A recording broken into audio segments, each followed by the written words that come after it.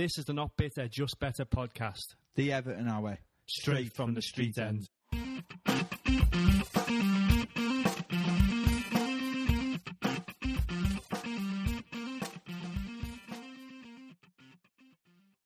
Hello everyone and welcome to episode 53 of the Not Bitter, Just Better Everton podcast, also known as Season 2, Episode 2.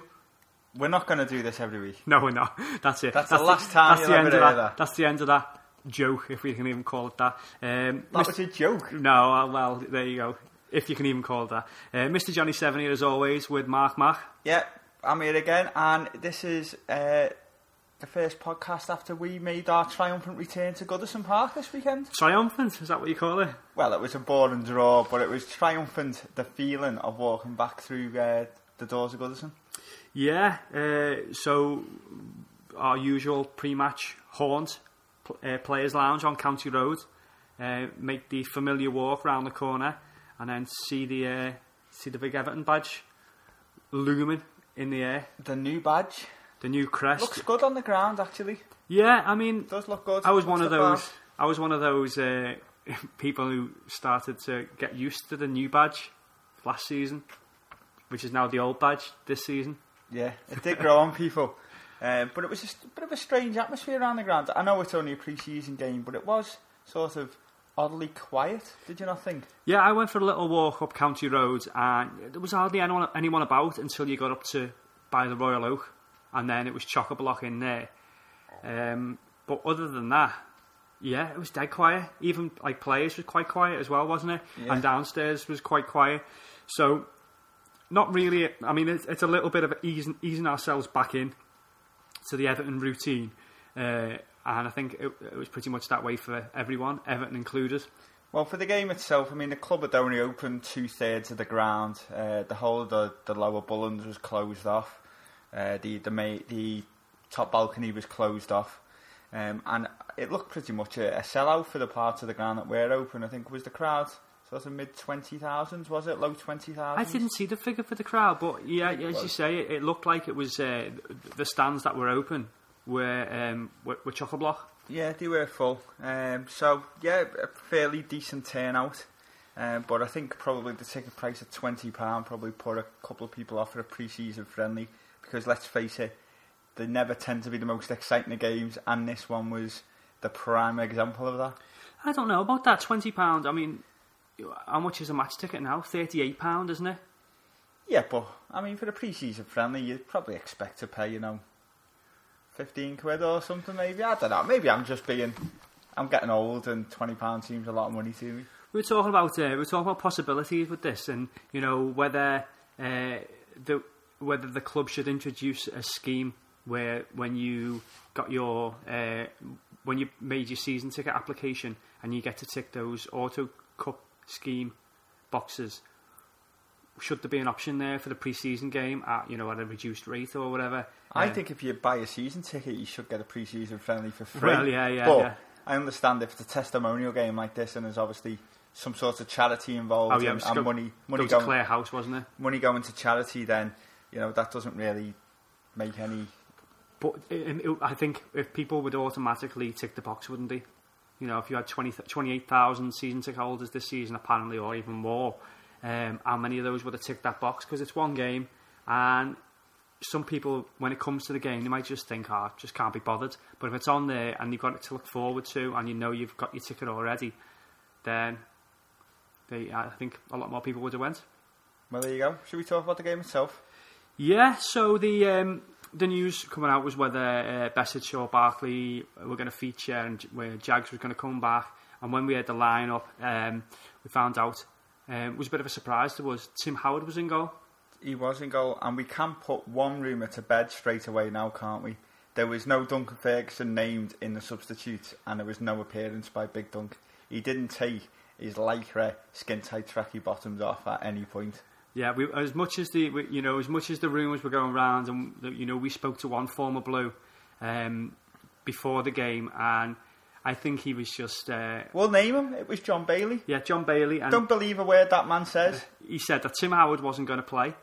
He was just going to appear on the pitch after his World Cup heroics. He was wrong there, and he said, "Dunk, we get a 5-minute run out."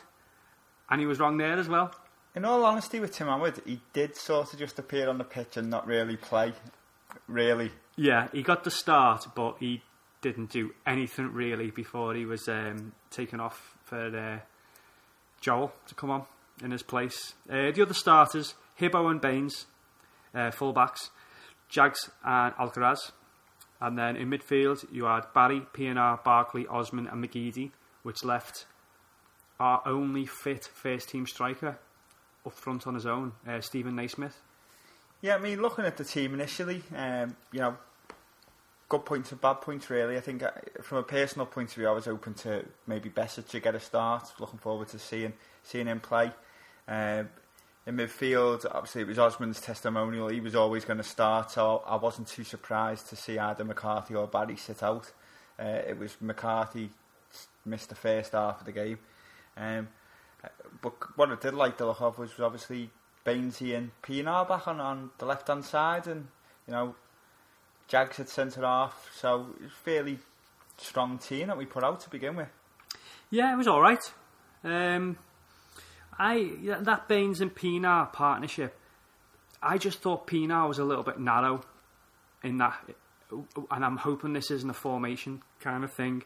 I'm hoping it's not a deliberate thing. I'm hoping it was just that one game, because he was really, really narrow. And I know our midfield players do tend to get narrow, so the fullbacks can bomb on.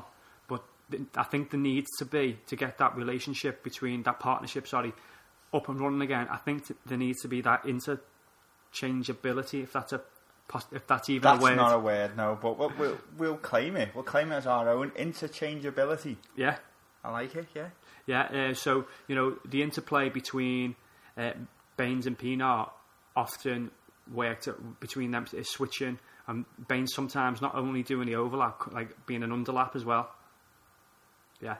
Anyway, that didn't seem to be there, although they did link all right together. I know you picked up on Pienaar being sort of more inside in the game, but I think that was just because, as we sat there and we watched the first half of the game, Porto seemed to have complete control, didn't he?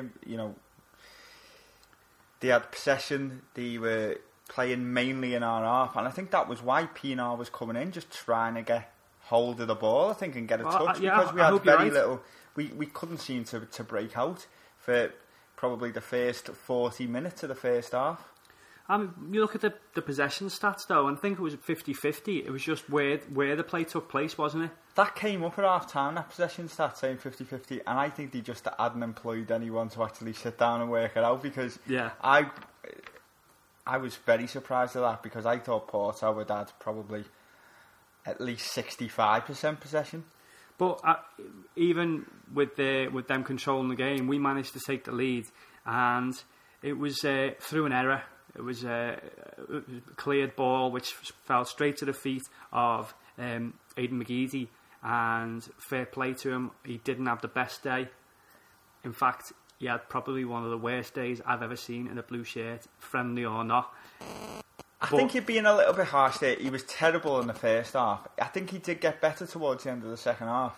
Well, he couldn't have got any worse. Well, that is true. And I'm hoping McGeady comes good, because I love those beat you once, beat you twice, beat you three times wingers like Peter Beagrie, and Billy. No, not Billy. Who can whip a good ball in. I love those type of wingers. But the ball came to him, and he laid it into Naismith, who had a little tidy finish.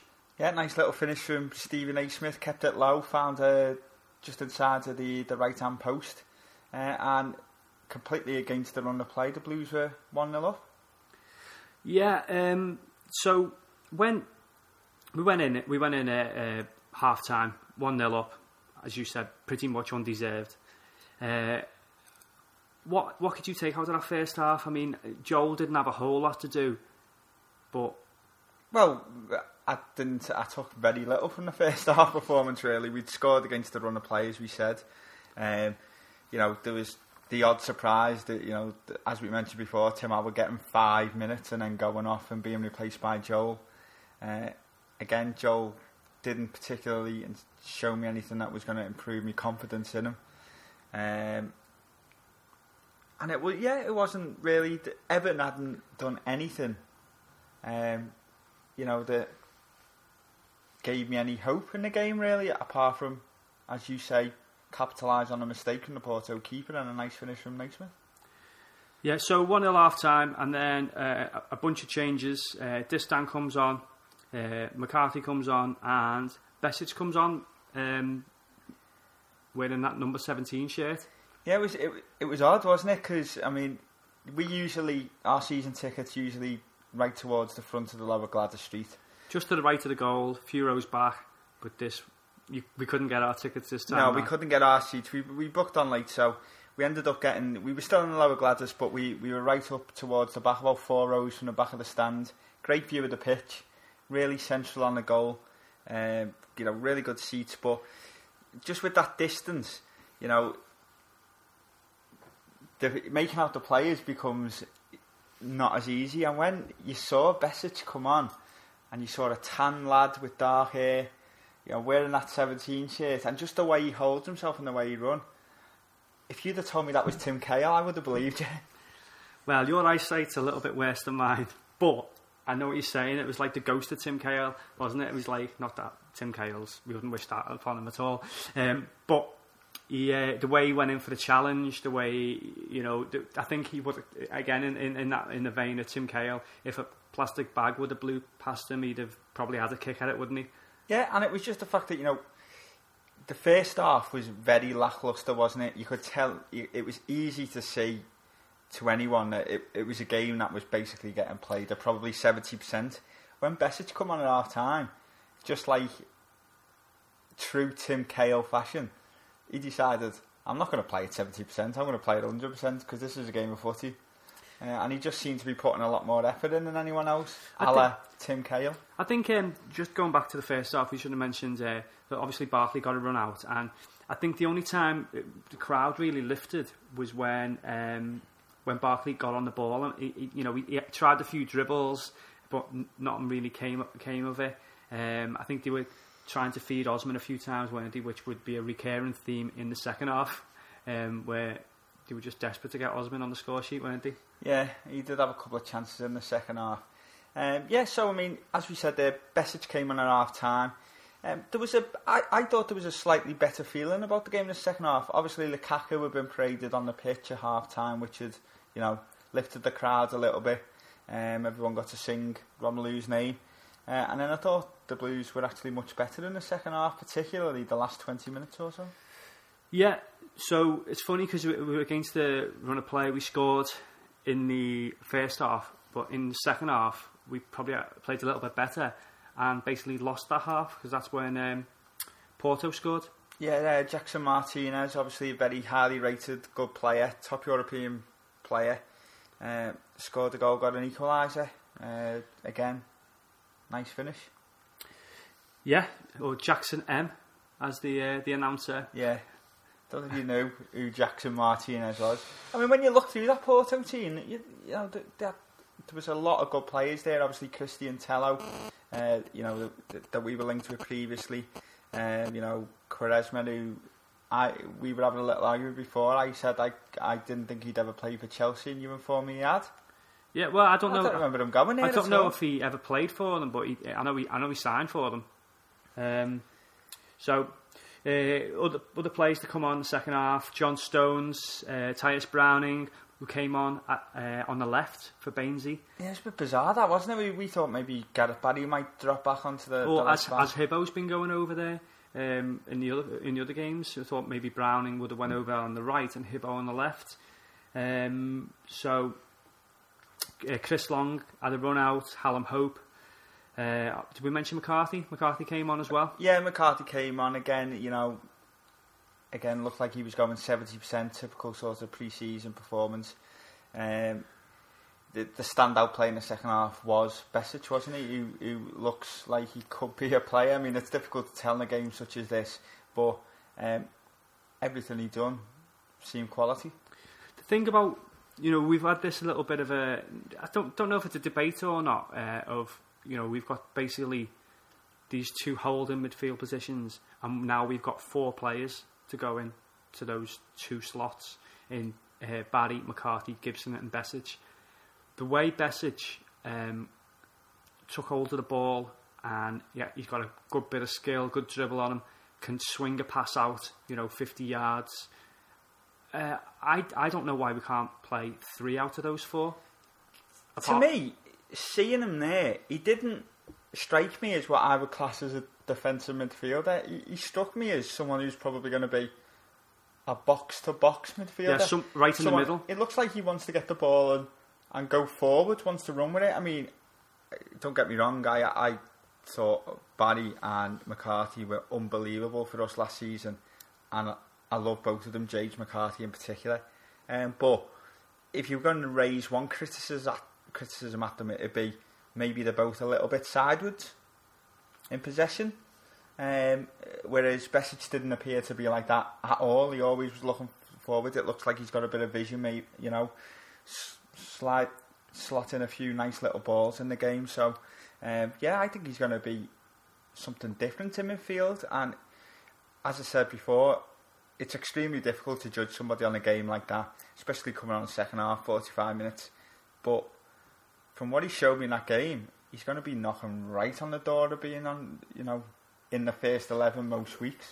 I think, just a little bit of I mean, it's not really a preview for any of the games, but I think as the season progresses, we're going to see Barry and McCarthy, or Barry and Gibson, or Gibson and McCarthy and Besic ahead of them, and then you're going to see Barkley and a winger. You're not going to see 2 out-and-out wingers. You're going to see Barkley and a winger. Barkley's going to be a little bit to the side of and behind Lukaku up top, and then you're going to have Morales or one other as a winger.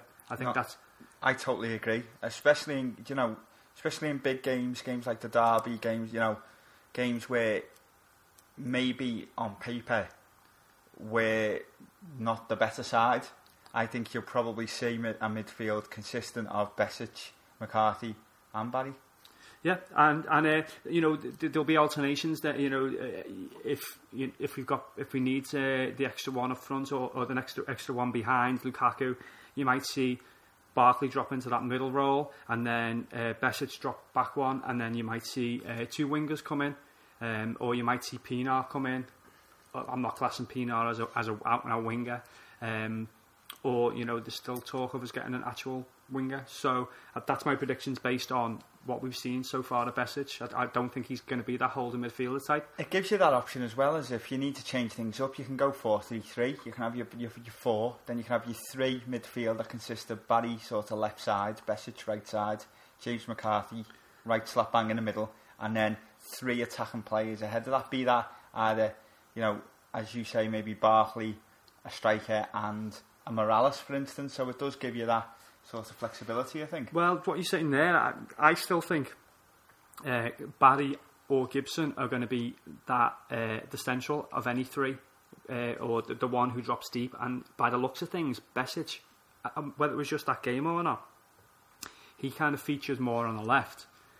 I don't think he's going to be the one to drop deep for the ball, though. I think that's going to be Gibson or Barry, as I say. Yeah, well, that would make sense, because as I say, I think Besic out of, our so-called midfielders, to me, looks like he provides the most attacking threat, so he is better suited to be, around the halfway line or slightly even more advanced than that. Yeah, so that's what we can take from that game, as poor. I mean, it wasn't a poor game, it was just typical pre-season friendly fare, wasn't it? It was just... I mean, as we say, once Porto came back into it, for the last 20 minutes, I thought we absolutely battered them. We had a real go. The crowd lifted. There was a bit of atmosphere in the ground. McGeady actually started remembering how to play football, got a few crosses over. Hibbo was bursting up the right-hand side a little bit. And, Osman had a couple of chances there where he probably could have won the game for Everton. And I think he was just so desperate. That's what kind of put him off a little bit. Yeah. Desperate to score on his testimonial. I love that, but, that was when Everton were at the best, I thought, the last sort of 15-20 minutes of the game. The only glaring thing there, I mean, another negative to kind of take out of it, is Naismith was the only forward there. Kone's still not fit, and obviously Lukaku's only just signed. It just reiterated that need for another option there now. You know, because is Lukaku going to come in straight away? Is he going to be fully fit, or is he going to need a week or so to settle? Yeah. So that's the Porto game. Great to be back at Goodison. I'd like to be back there with a better atmosphere and with the better performance from the Blues. Well, I'm sure there'll be a better atmosphere at the first home game of the season. Who would you say? Would you go Besic man of the match? Probably, yeah. Just because most players only got 45 minutes anyway, didn't he? So I mean, you don't usually give a man of the match to somebody who's only played 45, but. Besic, I thought Naismith ran his heart out, as you said. Yeah, Naismith, he's just got that problem that he's one to play off a front man, even when he is the front man, and I don't think it's his fault about that. It's just the way he plays and the kind of formation. He's never going to be, although he does win his fair share in the air. He's never going to be that target man, and that's what you need up top, don't you? Or somebody who run the channels and then him coming in behind. And I'm going to give a man of each half. I'm going to give the second half man of the match performance to Besic, and the first half man of the match performance to the Porto number 30, I think his name was Torres, who absolutely tore us apart in the first half. Yeah, it was good. A cracking little player. Reminded me very much of David Silva. Yeah, he had that floppy hair going on as well, didn't he? We need a winger on loan, don't we? Just to have the squad out. I'd be knocking right on the door over there of the Porto manager, but there you go. As far as tests go, Porto could represent the type of challenge that we'll face in the Europa. Well, in all honesty, Porto were a better side than a Europa side. Porto are the staple of the Champions League, usually do alright in the Champions League, easily the best side in Portugal. As I say, you go through that squad and you have a look at, Maicon, Martins Indy in defence. There's a lot of well-known European players there. So, if we can hold our own against Porto or be in a pre-season friendly, then there shouldn't really be too many worries going into the Europa League campaign. Yep. Okay. So, leave that review there, and then we've got a little bit of Everton news to talk about in a sec.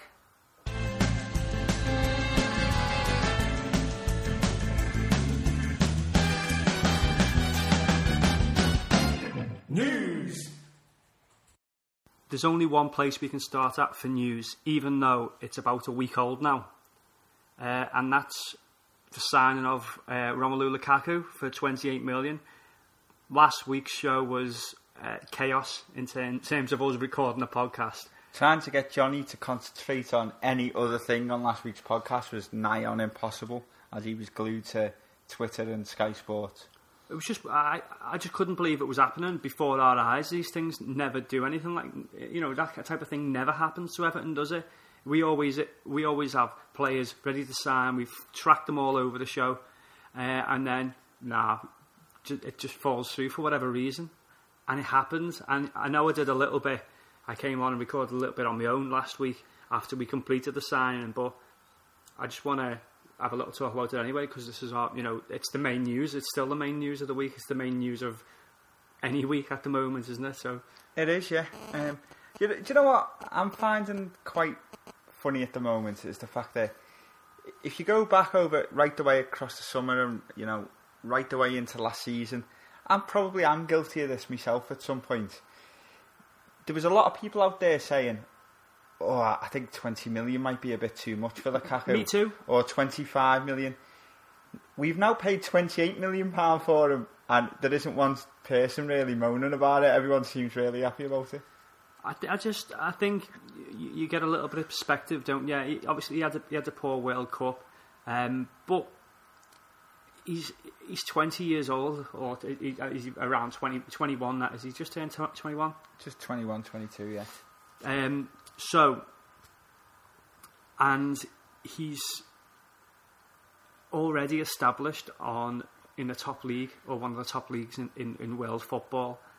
He's got to 65 goals before any of the other top strikers in the world, and now he might not be at Everton for 5 years, but on paper we've got 5 years to look forward to, with one of the hottest talents in world football. And could you believe that happening? Even when we got him on loan last season, we couldn't believe our luck, could we? Well, that's the thing, isn't it? So yeah, massive deal, club record fee by a massive amount, and it gave the club, I think, a boost. It gave the support a boost. We've said it's a statement of intent a few times now, and it really is that, isn't it? I think it shows how much Everton have moved forward over the last couple of seasons, and just that we can compete with the big boys when needed. I think more, obviously we're very much based around social media, and it's very much of a social media generation, whereas like everybody's been saying, why aren't we spending money, why aren't we doing this, and then within a few days or like within a week or so we had Besic sorted, we had Barkley tied up for a long-term deal, and then we got Lukaku, and we brought in another young lad, Galloway, and we brought in Gareth Barry a little while ago, and now it's like, there's still we still need one or two faces, but that criticism isn't there anymore, and that the doom and gloom merchants seem to have disappeared, and everybody's back on a high again in support of Everton. Well, 12 months ago, you were sat at home, probably around this time of year, making a picture, a bit of art, which was somebody sat on a couch hiding behind a pillow with the tagline, "This is how Evertonians feel on transfer deadline day." It's not going to feel like that this year. Who cares about transfer deadline day? Yeah, I mean, we're not going to lose Barkley, we're not going to lose Lukaku, we're not going to lose Coleman or Stones, because we're all pulling together, and all those players are pulling together to make something great of Everton. And it's just such an exciting time. That buzz last week is like nothing I've ever felt before. And obviously, since the Lukaku deal, there's been a little bit of backwards and forwards between Romelu and Jose Mourinho. Jose's obviously been putting forward his reasons why they decided to sell Lukaku, and I think it just seems like a little bit of sour grapes. And hopefully, that's it's the type of talk that might motivate Big Rom to go and do something against Chelsea this season. Sometimes he does need that. I mean, that's been one criticism of him, but he does need a little bit of a rocket up his arse. But what player doesn't? What player performs at 20 years old, week in, week out, and dominates every game? Even when we had Wayne Rooney, and we were a pretty poor, like average to average side then, Rooney wasn't outstanding week in, week out. In fact, he disappeared in a lot of games. So, you can't expect that. Do you know what? With the exception of maybe Yaya Toure and a certain person who liked to bite people who's now gone out of our league, thank God, I can't think of anyone last season who was consistently brilliant in virtually every game. No, I can't. So I agree.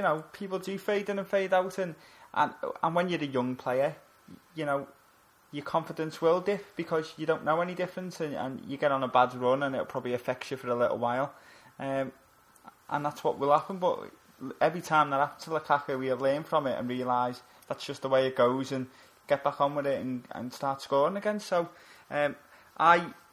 my realistic expectation for him this season is 20 league goals. He talked a lot about the way his game changed at Everton. At West Brom he came in, young lad, no real expectation of him as such, I wouldn't imagine, because he was, although he signed for the big fee at Chelsea, nobody really knew that much about him. He didn't really, before he went to West Brom, he didn't make that much of an impact. So when he went in and scored 16, 17 goals, wherever it was, he was coming on as a sub and getting these chances, running in and whatever. At Everton, he was the focal point. He had to do all that holding up play, the link play, all that kind of stuff, and that's what he said he's learned this season. And all right, I think he's still got a lot to learn in those areas. That's what I was going to say. You can understand. He, to me, that was him coming out and admitting, that's not my game, or wasn't my game before this, but I'm learning. He started to learn at Everton, and with a man like Duncan Ferguson in there involved in the fit, his hold-up play and, link-up play and that kind of stuff was, very underrated. Everyone just saw him, heading goals in, whatever. His touch for a big man was excellent. The way he switched the play. There's that Andy Townsend cliche book coming out. Yeah, but it was there, wasn't it? His touch for any, he was very underrated with his feet. For a big man, for any type of player, his touch was great, and the way he played the ball out to the wing and then got back in the box. That's what we need Lukaku to do, and we need him to hold the ball up for us when we need that outlet there, because Everton have missed that for a long time. I would like to see him in the box much more this season, I must admit. But he'll be used in varying sort of deployments, won't he, depending on who you're playing. I mean, you forget last season probably one of his best performances was against Arsenal when he was out on the right wing virtually, wasn't it? Well, I want to see more of that, him driving at players as well, because when he does that, just imagine what a 15-stone man with that pace and that strength running at you. Not many defenders will be able to put up with that. So I want to see more of that next season as well. Do you want to run at me now so I can tell our listeners what it feels like to have a 15-stone man running at you? I'll need to have someone on my back for that. So Lukaku deal done and dusted. Another fella who came in, Brendan Galloway, finally was announced on Saturday. We're going to start running out of people to talk about in our rumours section soon, haven't we? Because, Lukaku was there every week. Well, that one's done and dusted now. Galloway's been there the last few weeks. That one's done and dusted after he signed from MK Dons. So we're going to have to find some new rumours to link us with. Yeah, Galloway came in apparently and impressed straight away into Davy Unsworth's side in reserves, or the under-21s or under-23s, whatever you want to call them. Whatever they're called these days, it changes every season. And impressed, stood out straight away. So I think he made his debut the day he signed against Leeds, I think it was. It was announced Saturday morning, wasn't he? And then there was a game the Saturday afternoon against Leeds. So he's obviously one for the future. Very highly rated. Can play centre-back. I think he can also play defensive midfield, right back. Very much a John Stones type, we think. If he's anything like John Stones, we've got another superstar in the making. And I think probably, what's expected from him is to progress along the John Stones sort of line. So spend a year, as we say, with the younger Everton side. See how he progresses with that, and then hopefully start maybe, make the odd first team appearance every now and then. Maybe, League Cup game or whatever, and then probably look to start pushing on maybe, I think possibly even a start next season, maybe a bit early, but maybe midway through next season. Yeah. One player who Roberto does seem to have high hopes for as well is John Lundstram, who has gone out on loan to Blackpool for a year. Yeah, there was when this story broke at the start of the week, there was a lot of rumours going around that maybe he was going to go out on a permanent basis to Blackpool, and there was figures between $1 million and $3 million being talked about. But obviously Roberto thinks he might benefit more from going out on loan and obviously having a look to see how he develops. He's obviously got hopes for him, as you said. Yeah, so we want it to be more like the Seamus Coleman effect to Blackpool rather than the Velios effect, and we hope he goes down the Coleman route and doesn't just go there, go on the ale, go on the big one, and then get released on a free. I'd actually forgot that that's where Seamus Coleman went, but you're right, and he did go to... And he went to there, and then he went to Norwich, didn't he? Or the other way round, yeah. I think if you go on loan to Blackpool at the moment, you're pretty much guaranteed to play. You still only got about 6 players, Blackpool. Yeah, I think so, yeah. So, John Lundstram's going to be playing right wing, left wing, and central midfield in the same game. Yeah, so what you mentioned earlier about one of the main rumours this season has been signing David Hennon as well, and that looked to be very much in the vein of the Besic deal over the last few weeks. This looked like it was another one that was done and dusted, and looks like it's been done and dusted about 5 times, especially when a certain taxi driver posted selfies of him with Hennon in the back seat. Yeah, I mean, if you look through the deals this summer, obviously the Besic deal, he was at the club for at least a week or so before he signed, and he was away and he was training with the club, and then it got announced. Galloway, the same. Galloway has been rumoured to have been training with the club right the way back till when he went out to Austria for the first sort of pre-season camp, and then he gets announced. Now, David Hennon, again, apparently he's been training with us now for a couple of weeks. He's been photographed at matches. He was photographed at the Porto game. He's been getting into taxis and telling people that he signed a 5-year contract, but yet the club haven't announced anything. It's funny that, I mean, Roberto seems to not really be willing to play the game on making comments about stuff until, you know, he just very much plays it by his own rules. And, you know, apparently the Lukaku deal, even though it was last Thursday, did you see in the interview he said it was pretty much done and dusted on the Wednesday? On the Wednesday night after the Barkley press conference. I wonder whether that initial Barkley press conference was going to be the two of them. Yeah. And then something just, you know, whether they just couldn't get the logistics of it right and get him over here in time. What we didn't mention is, if you listen to last week's podcast, we were laughing at Everton because they were 20 minutes late for the Barkley press conference that was supposed to start at 7. The one the following night for Romelu Lukaku was also meant to start at 7. Was it nearly 9 o'clock before it started? Yeah, I had me iPad on with it on streaming. I had one of my other computers on with it on, and me laptop which I record on. I had that on with it on as well, and I was refreshing them just in case it was just me that was missing it, but it wasn't. It was thousands upon thousands of Evertonians who were also sat watching the same screen. 21,000 at one point watching it on YouTube live, watching a screen that just said this will commence shortly. I thought I was the world's biggest genius because I didn't switch it on till 7:10 knowing it would be late. So I switched it on 7:10, still got this will commence shortly, and thought, here we go. See, I haven't wasted 10 minutes of my life like everybody else.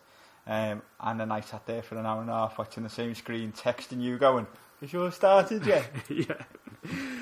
So, yeah. Also, we did record bits of it last week, so our levels were a little bit all over the show last week. So we apologise for that.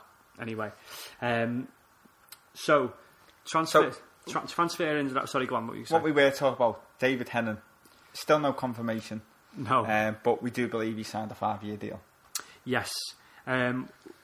2 players who won't be coming to Everton in the very near future are, first of all, former Everton player and champion of Premier League champion.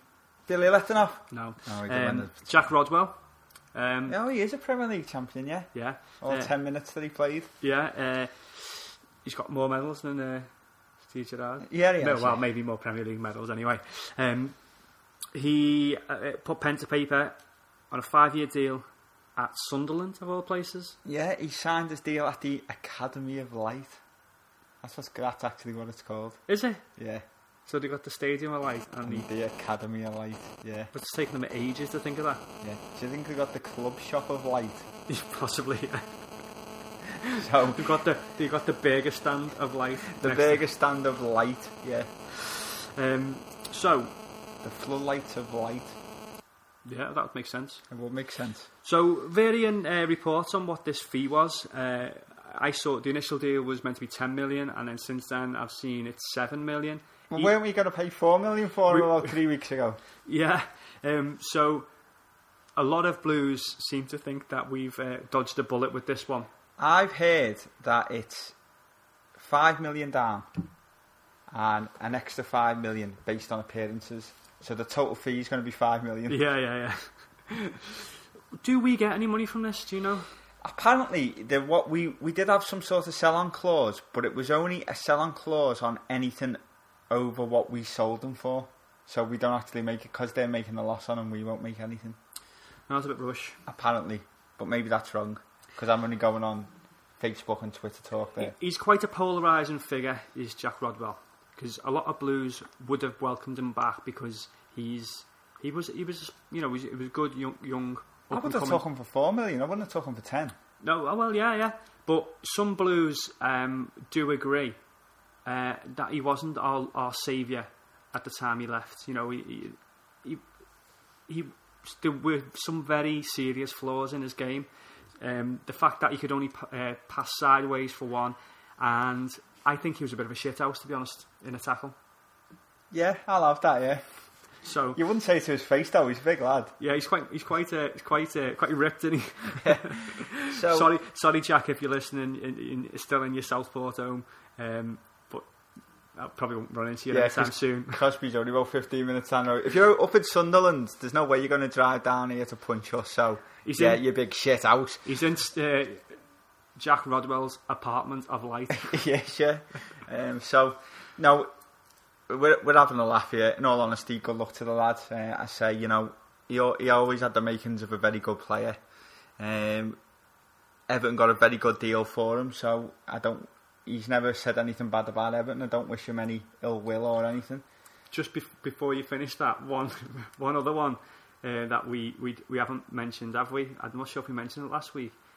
One who we probably would wish ill will on, a former Blue, chose to join that club who were in a different league to us. I'm talking about Dan Gosling, who chose to further his career at Newcastle. He's just signed a 4-year deal at Bournemouth. He signed this deal about 4 months ago, don't you? No. Or he went to Bournemouth about 4 months ago. Yeah, he didn't sign. Right, okay. No, it was finally released by Newcastle. I think it was this week. I think he must have signed some sort of pre-contractual agreement with Bournemouth a while back, but obviously he's landed there now. So yeah, it's finally released by Newcastle and ended up on a 4-year deal at Bournemouth. So he's found his level, and in all honesty, I hope Jack Rodwell finds his level at Sunderland, and he starts playing. And I think he's come out and said this week he's gone to Sunderland to get game time and hopefully try and push into the England squad. And fair play to him, I hope he does. Yeah, okay. I just hope he doesn't score past us. Yeah. And celebrate. Imagine him going in and run off in front of the Gladys and start going, shit house, yeah, am I? Call me that now, lads. Another deal that is off. Atsu. It's off because you can't pronounce his name on the podcast, apparently. Atsu. There's a number of rumours going around why this deal fell through. I'm not certain this deal's off, but yeah, that's the rumour at the moment. The rumour is that Chelsea want him to go to a club where he's going to get a lot of playing time, and Everton can't guarantee that, obviously, because of the quality in the squad. Well, I saw they've got the likes of Morales and McGeady ahead of him. But he plays on the left-hand side, doesn't he? Yeah, well, so who out of those two is going to be ahead of him? I still think this deal could happen. In fact, I'd be quite surprised if it didn't happen. I think the start of the season, Everton will have either Atsu or Deulofeu back with us. Deulofeu could be a possibility. So, I mean, the other rumour was that Chelsea wanted a January recall, but before that kind of rumour came about, I heard that Everton only wanted him until January and Chelsea wanted us to take him for the full season.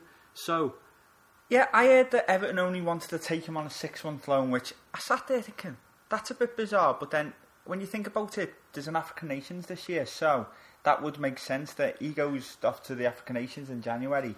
We don't have to pay his wages or pay whatever deal we've got, so that possibly might be the snag in it all. I think Chelsea probably wanted him to sit on our books through the African Nations. I think also we probably only want him for 6 months because within a few months Oviedo's going to be back and he's going to give us another option on the left as well. So we just need that cover for the first few months. Yeah, there is that. I think at this point I've got to mention that the cop-out who started laughing at Everton, saying that Everton were going to be in trouble in January once Lukaku went off to the African Nations. Oh my God! Why did he do this to themselves? I've told you, I've said it before, I'll say it again. If you support Liverpool, you should not be allowed Facebook or Twitter because you just constantly make a fool out of yourself. Yeah. Okay, so I mean, everyone knows that Belgium failed to qualify for the African Nations if they're watching closely. the only other real news that we've got, we know that Luke Garbutt and Seamus Coleman, we know that there's a possibility, or it's been pretty much confirmed that they're going to be out for the next 2 pre-season games. Yeah, apparently Roberto's mentioned in an interview that it could be up to 3 weeks, so potentially could even be missing the Leicester game. Yeah, and when you don't get a pre-season in, which unfortunately Coleman won't, Garbutt got a few games in. Coleman got half against Tranmere, and that's the worry. He's not going to make it in time for the season, and he won't have had a pre-season. So even once he's back fit and able to play, he then needs to get match fit as well. So I would suggest that we're possibly going to see John Stones or Tony Hibbert right back for the start of the season, unless we bring somebody like Micah Richards in. I can't see that happening. No, it's been late. That's another one that's been rumoured and linked this week. Definitely slowed down the rumour mill, though, hasn't it? The rumour mill has slowed down, yeah, but that's what a 28 million sign will do for your transfer gossip. But all the talk is that Micah Richards is available for somewhere around about £4 million. There's a lot of people saying we should go out and get him on social media sites. I can't see why Micah Richards would want to leave Manchester City's bench for Everton's bench, in all honesty. Yeah, I think he'd probably want to go somewhere and be able to just walk straight into the side, and that's not going to happen. I could see him possibly being the right back of Light. Yeah, possibly, yeah. So, I mean, we've only got one other little bit of news to talk about, really, and it's something that is, again, split Evertonians a little bit. I don't see why, but we're going to have a little bit of talk about those possible issues, and that's the makeover for Goodison with this new mural as a tribute to our manager Roberto Martinez. Good or a bad thing, Mark? Well, first off, for anyone who doesn't know, at the end of the main stand, top balcony, whatever you want to call it, the park end, if that makes sense. Where usually there's a big club badge, a massive sort of banner or mural, or however you want to refer to it, has been revealed or is currently in the process of getting built and revealed, and that's a sort of 100-foot sized Roberto Martinez with his solo lo mejor. I'm glad you pronounced that with your Spanish background. Yeah, so. At the moment when you're coming in, they've changed that side of the ground. Although the Gladys Street is obviously, the most famous stand for Evertonians, they've got this new thing now where the gateway to the ground, haven't they? The gateway to the club, where you've got Dixie's statue and you've got the wall with all the tribute. And it's where the fan zone is, where obviously, the fan zone is, yeah. And you've got all the space for the car park and all that kind of stuff. Club shop across the road. Yeah, so that's going to be one of the... you've got the tribute on the house on the left-hand side as you're coming up towards Goodison, and now you've got that great big tribute on the stand. So I think it's just I don't see anything wrong with it. It's an exciting time. We've got an exciting young manager, and it looks like we're going places. I think... I quite like the fact that if you have a look at the expression on Roberto's face, and the fact that he's looking out across the park towards a certain cesspool on the other side of Stanley Park, I quite like that. I think that's quite tongue-in-cheek the way it's been done. I see. Do you think it's a little bit like that that Carlos Tevez thing when Man City did that Welcome to Manchester, or do you think it's... I don't think it's as blatant as that, but I think it's gonna miss that he's looking out towards Anfield. So it's a deliberate thing. Yeah, well, I think it's just probably a bit of an added bonus.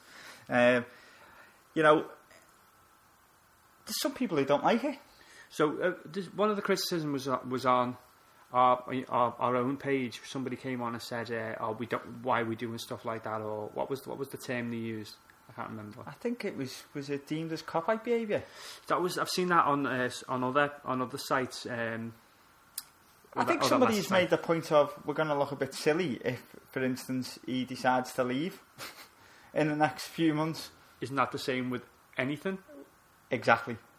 We looked a bit silly when we put the club badge on the side of the stadium and then decided to change it a month later. Giant Panini sticker on the side of the stadium and then brought it down after it.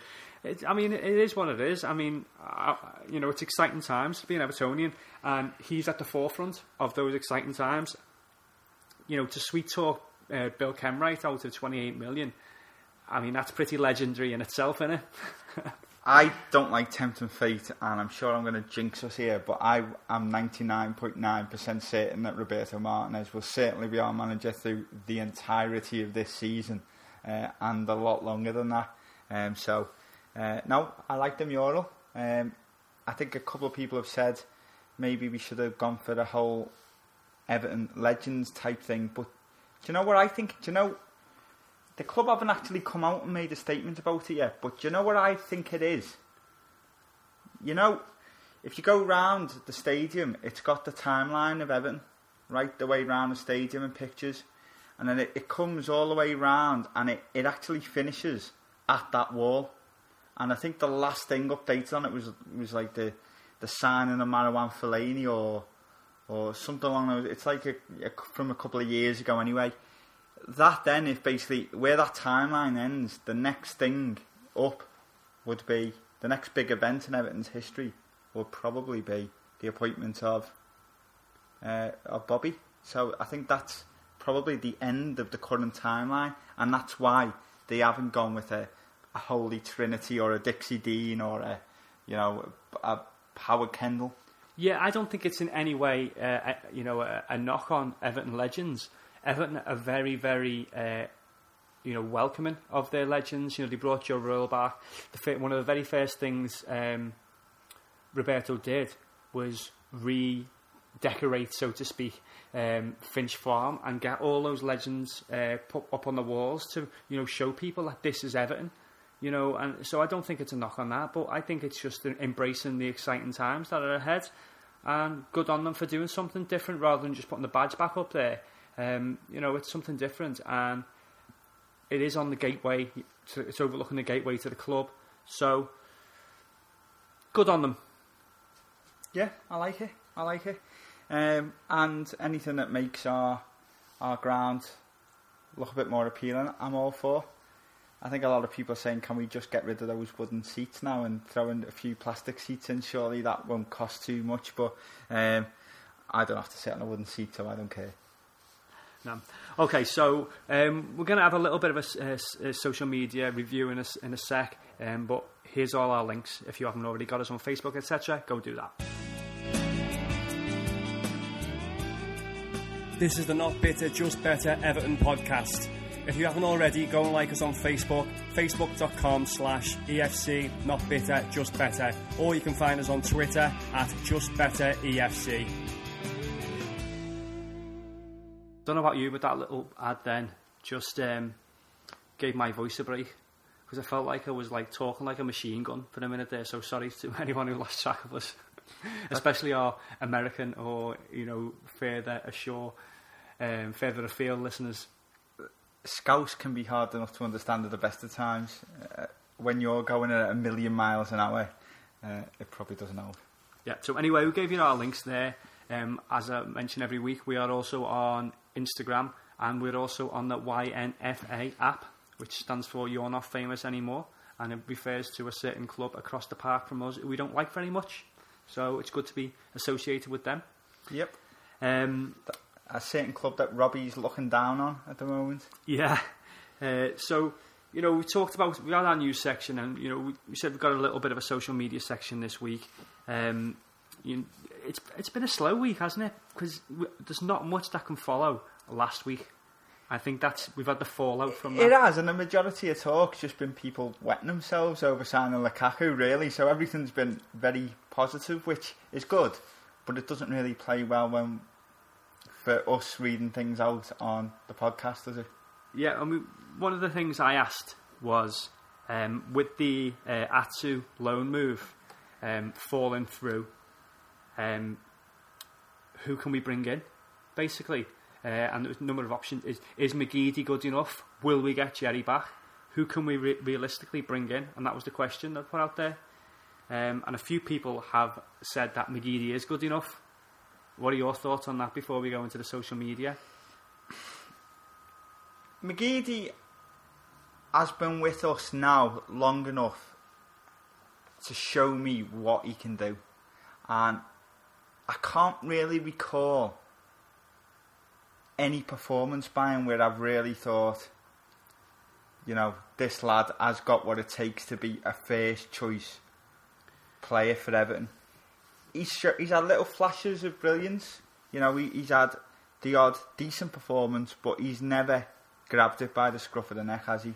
And I know, you know, to be fair to the lad, this will be his first full season at Everton. This is the first time he's been through a pre-season with us, so he does deserve to be given a little bit more of a chance. But at the moment, I don't think he's good enough to be first choice. I like him as a bit of an impact player to bring on. Yeah, I mean, people will say, like they say with, you know, they'll say when people are defending Joel, that they haven't really had a chance before they've seen anything of them. But players, if they're good enough, get a chance, don't they? I mean, especially with Roberto, maybe with Moisey, they might not have got a chance. You look the way he managed Deulofeu last year, and people rave about Deulofeu. I'd say McGeady has had equal opportunity there and hasn't made the same kind of impact as Deulofeu. Would you? No, yeah, I'll have that. And I think as we look on social media, the answer to this question that tends to crop up a little bit. I mean, Tom Harry, he says, let's go for Deulofeu. If there was a chance, let's try and get him, but just play him more. Yeah. So Michael Rimmer, Nathan Redmond is a suggestion from him, and just think what Roberto could do with him. Haven't the issue that hands off for Redmond? I don't know what the deal is with Redmond, but again, you know, although Redmond does have Premier League experience, obviously with Norwich, he's a young player again, and I don't think he'd be ready to come in and start. He's someone I'd actually like to see us bring in. I do rate him, but I think probably, you know, he'd be one of those that we need to bring in and sort of give them a little bit of time to adapt to playing for a club like Everton.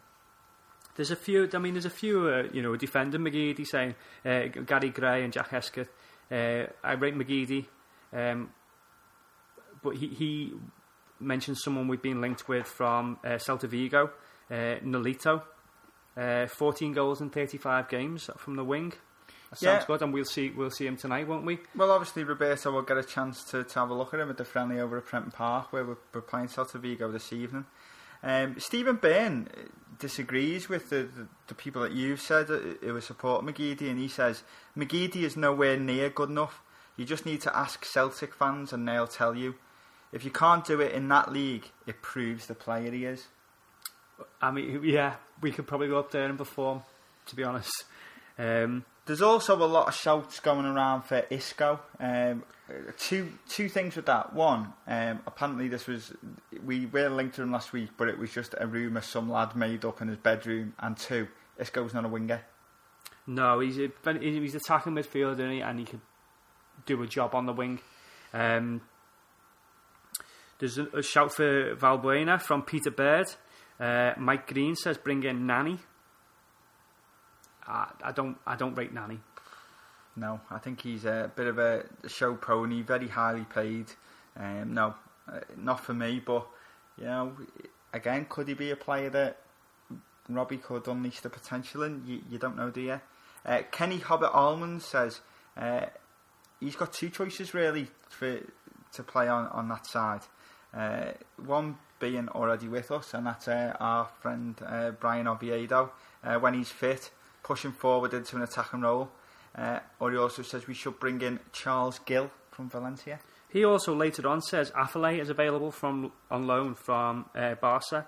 And Aid Hughes also says Adama Traore on loan. So there's a few options out there. I don't know how realistic some of them are. But your thoughts are, you know, you as you said before, you think we're going to get Atsu. I keep going to say Atsu for some reason. Yeah, I don't think this Atsu deal is dead by any means. Do you think it's posturing, like from clubs, and they're just trying to, you know, hold the ground up to what they actually want? I don't think it's anything from the clubs, because I haven't seen anything official come out from Chelsea or come out from Everton at the moment. All I've seen is that various Everton sites have said they think the deal's off. The rumour was that, you know, 4 or 5 clubs were in for Atsu, and and Everton had been chosen at that time as being the one that was the best destination for him. So I don't see why that suddenly would have done a 180 in the space of a few days. And if that was the case, then why has the deal not been concluded with whoever the second choice club was, an Aston Villa or a Sunderland or whoever? So I still think the deal might go ahead until he goes anywhere else. Then there's always a chance. And if not, as I say, I don't think Deulofeu's been given a squad number at Barcelona, so chances are that it looks like he could be going out on loan. It's funny that, isn't he? He wasn't given a squad number, and then the day after he was praising Roberto. Yeah, a little bit of angling there. Interesting. Not in the Tony Hibbert sense of angling, but angling nonetheless. Yeah. The other question to put out there, I mean, you could tell it was slow yesterday because we did our name a random Everton player game, and we've got some proper legends up there and some proper people we'd rather forget. When you run an Everton page as we do, you do get your slow days, and there's certain stock things you can go to get a bit of interest in the page, and people talking about Everton. You can ask them what's their favourite Everton song, for instance. You're blowing all our tactics. Favourite Everton goal, and probably the most simplistic of all is name an Everton player.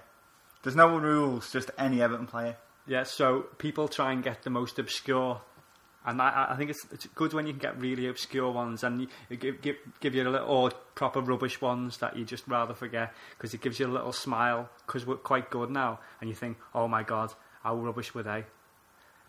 But anyway, that spurred me on to put out a question today.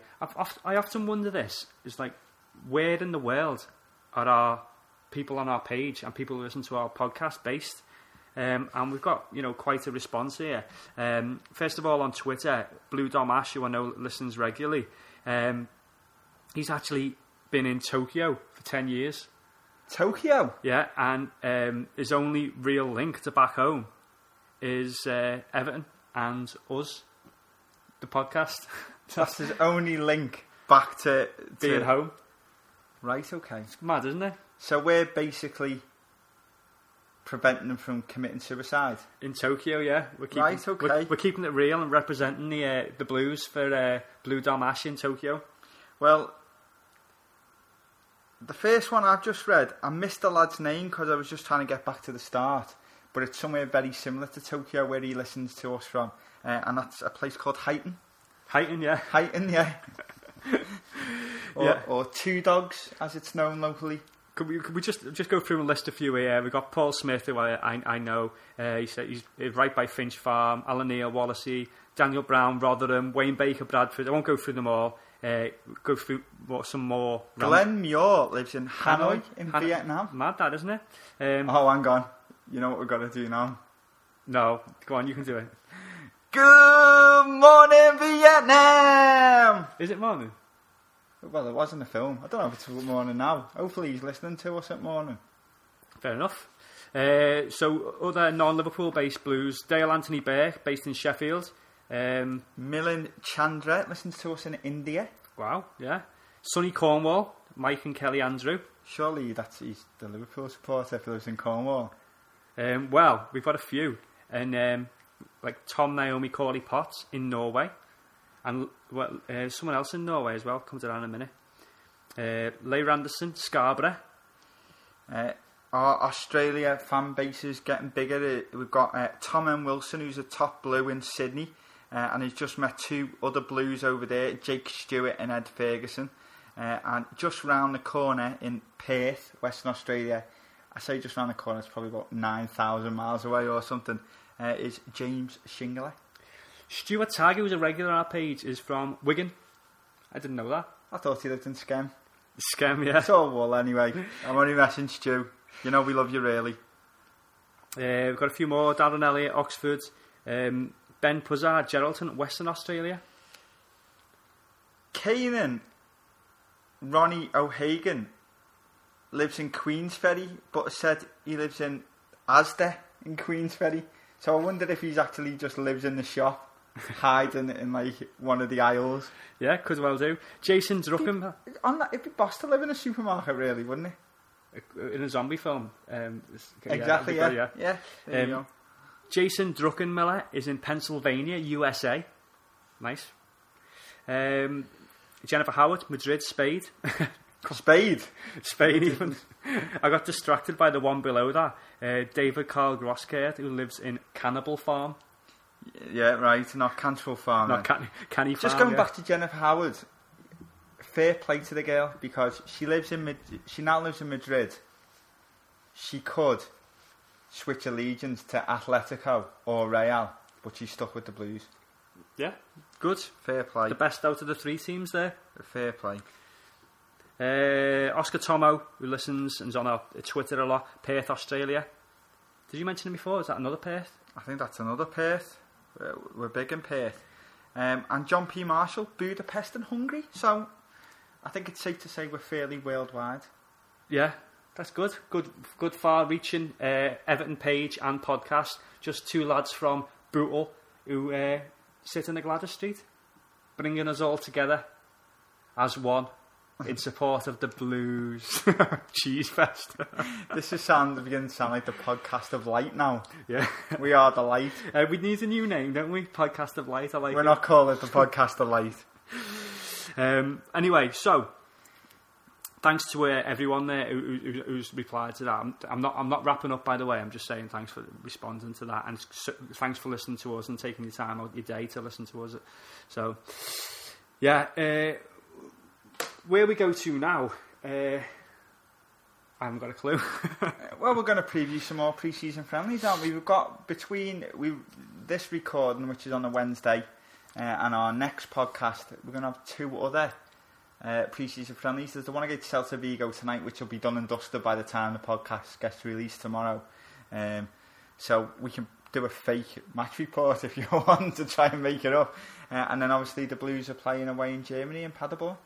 What I meant by was, I haven't got a clue, is like, I haven't got a clue what we're going to say about those games.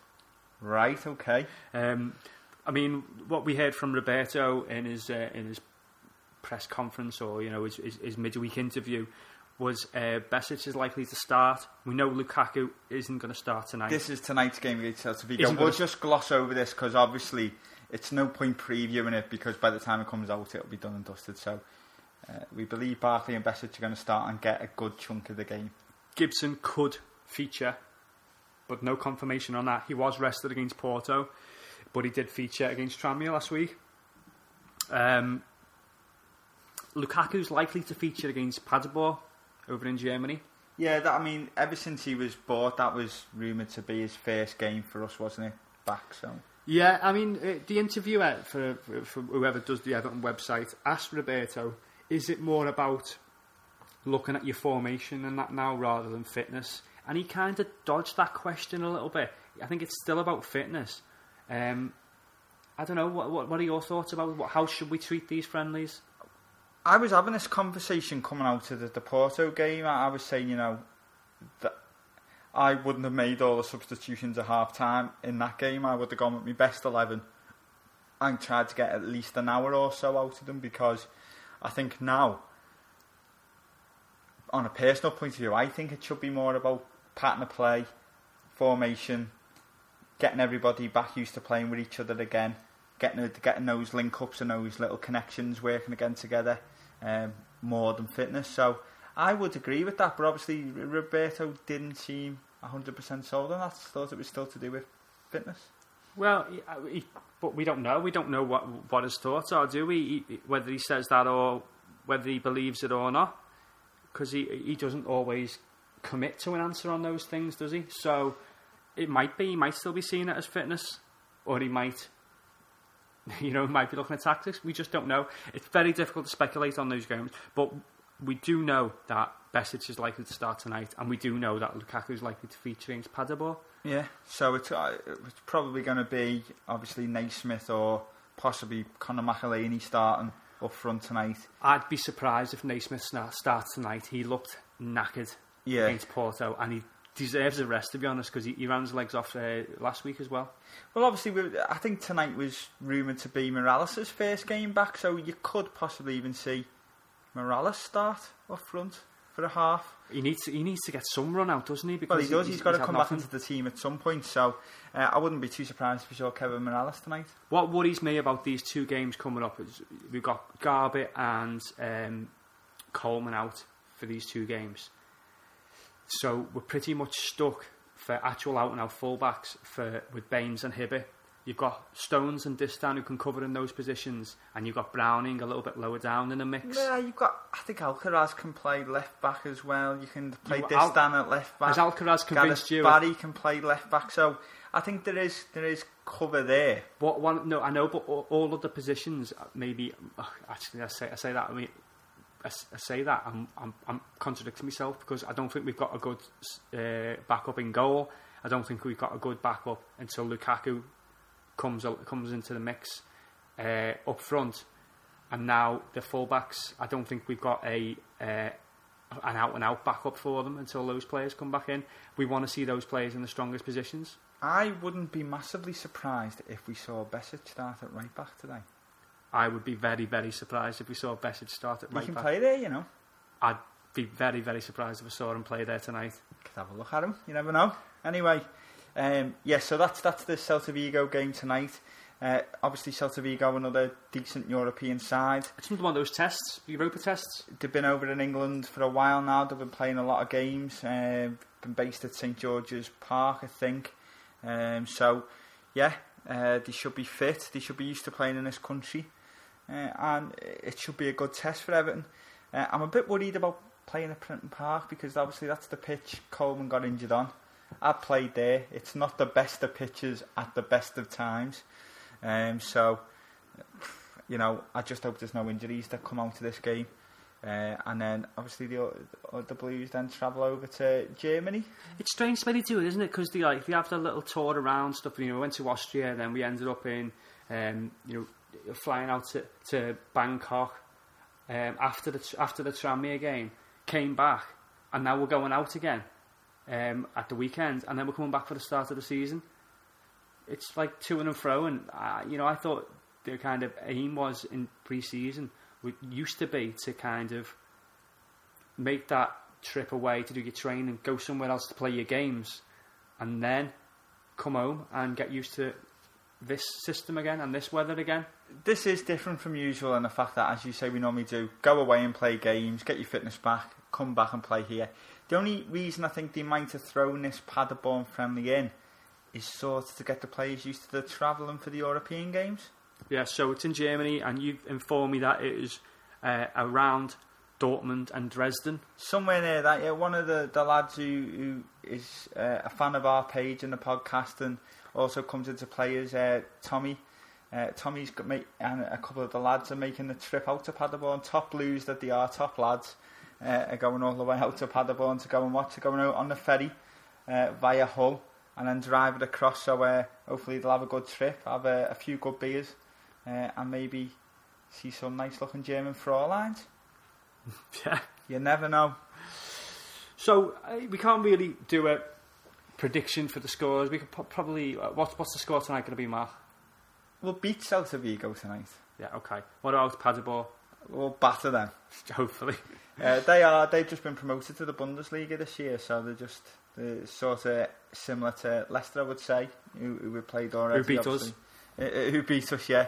A newly promoted side, so I'm sure they'll be looking to test themselves out against a team probably deemed to be of a higher quality. Yeah, so hopefully, I mean, as you said, come through without any injuries, we just get all the other players involved. We need to get Morales involved, and we need to get Lukaku involved at the weekend. And then I think with the squad, with the other players coming back, we look like we've got a strong squad together, and we can start pushing on. Yeah, exactly. So obviously we'll bring you details of those two friendlies in next week's podcast. And then we'll really start the countdown to the beginning of the season then, because that'll be the friendlies done and dusted, and it'll be countdown to Leicester. I can't wait to get the proper games where we can get form and all that kind of stuff in the picture and then throw it out the window. Yeah, exactly. Yeah. So another podcast for us, pretty much done and dusted. Anything else you need to add? Just before we go, just obviously a reminder of something that we told you about on last week's podcast. Obviously, in May next year, we've got a night in conjunction with since1878.co.uk that's commemorating the 30-year anniversary of the 85 season, the double winning Cup Winners' Cup and League winners.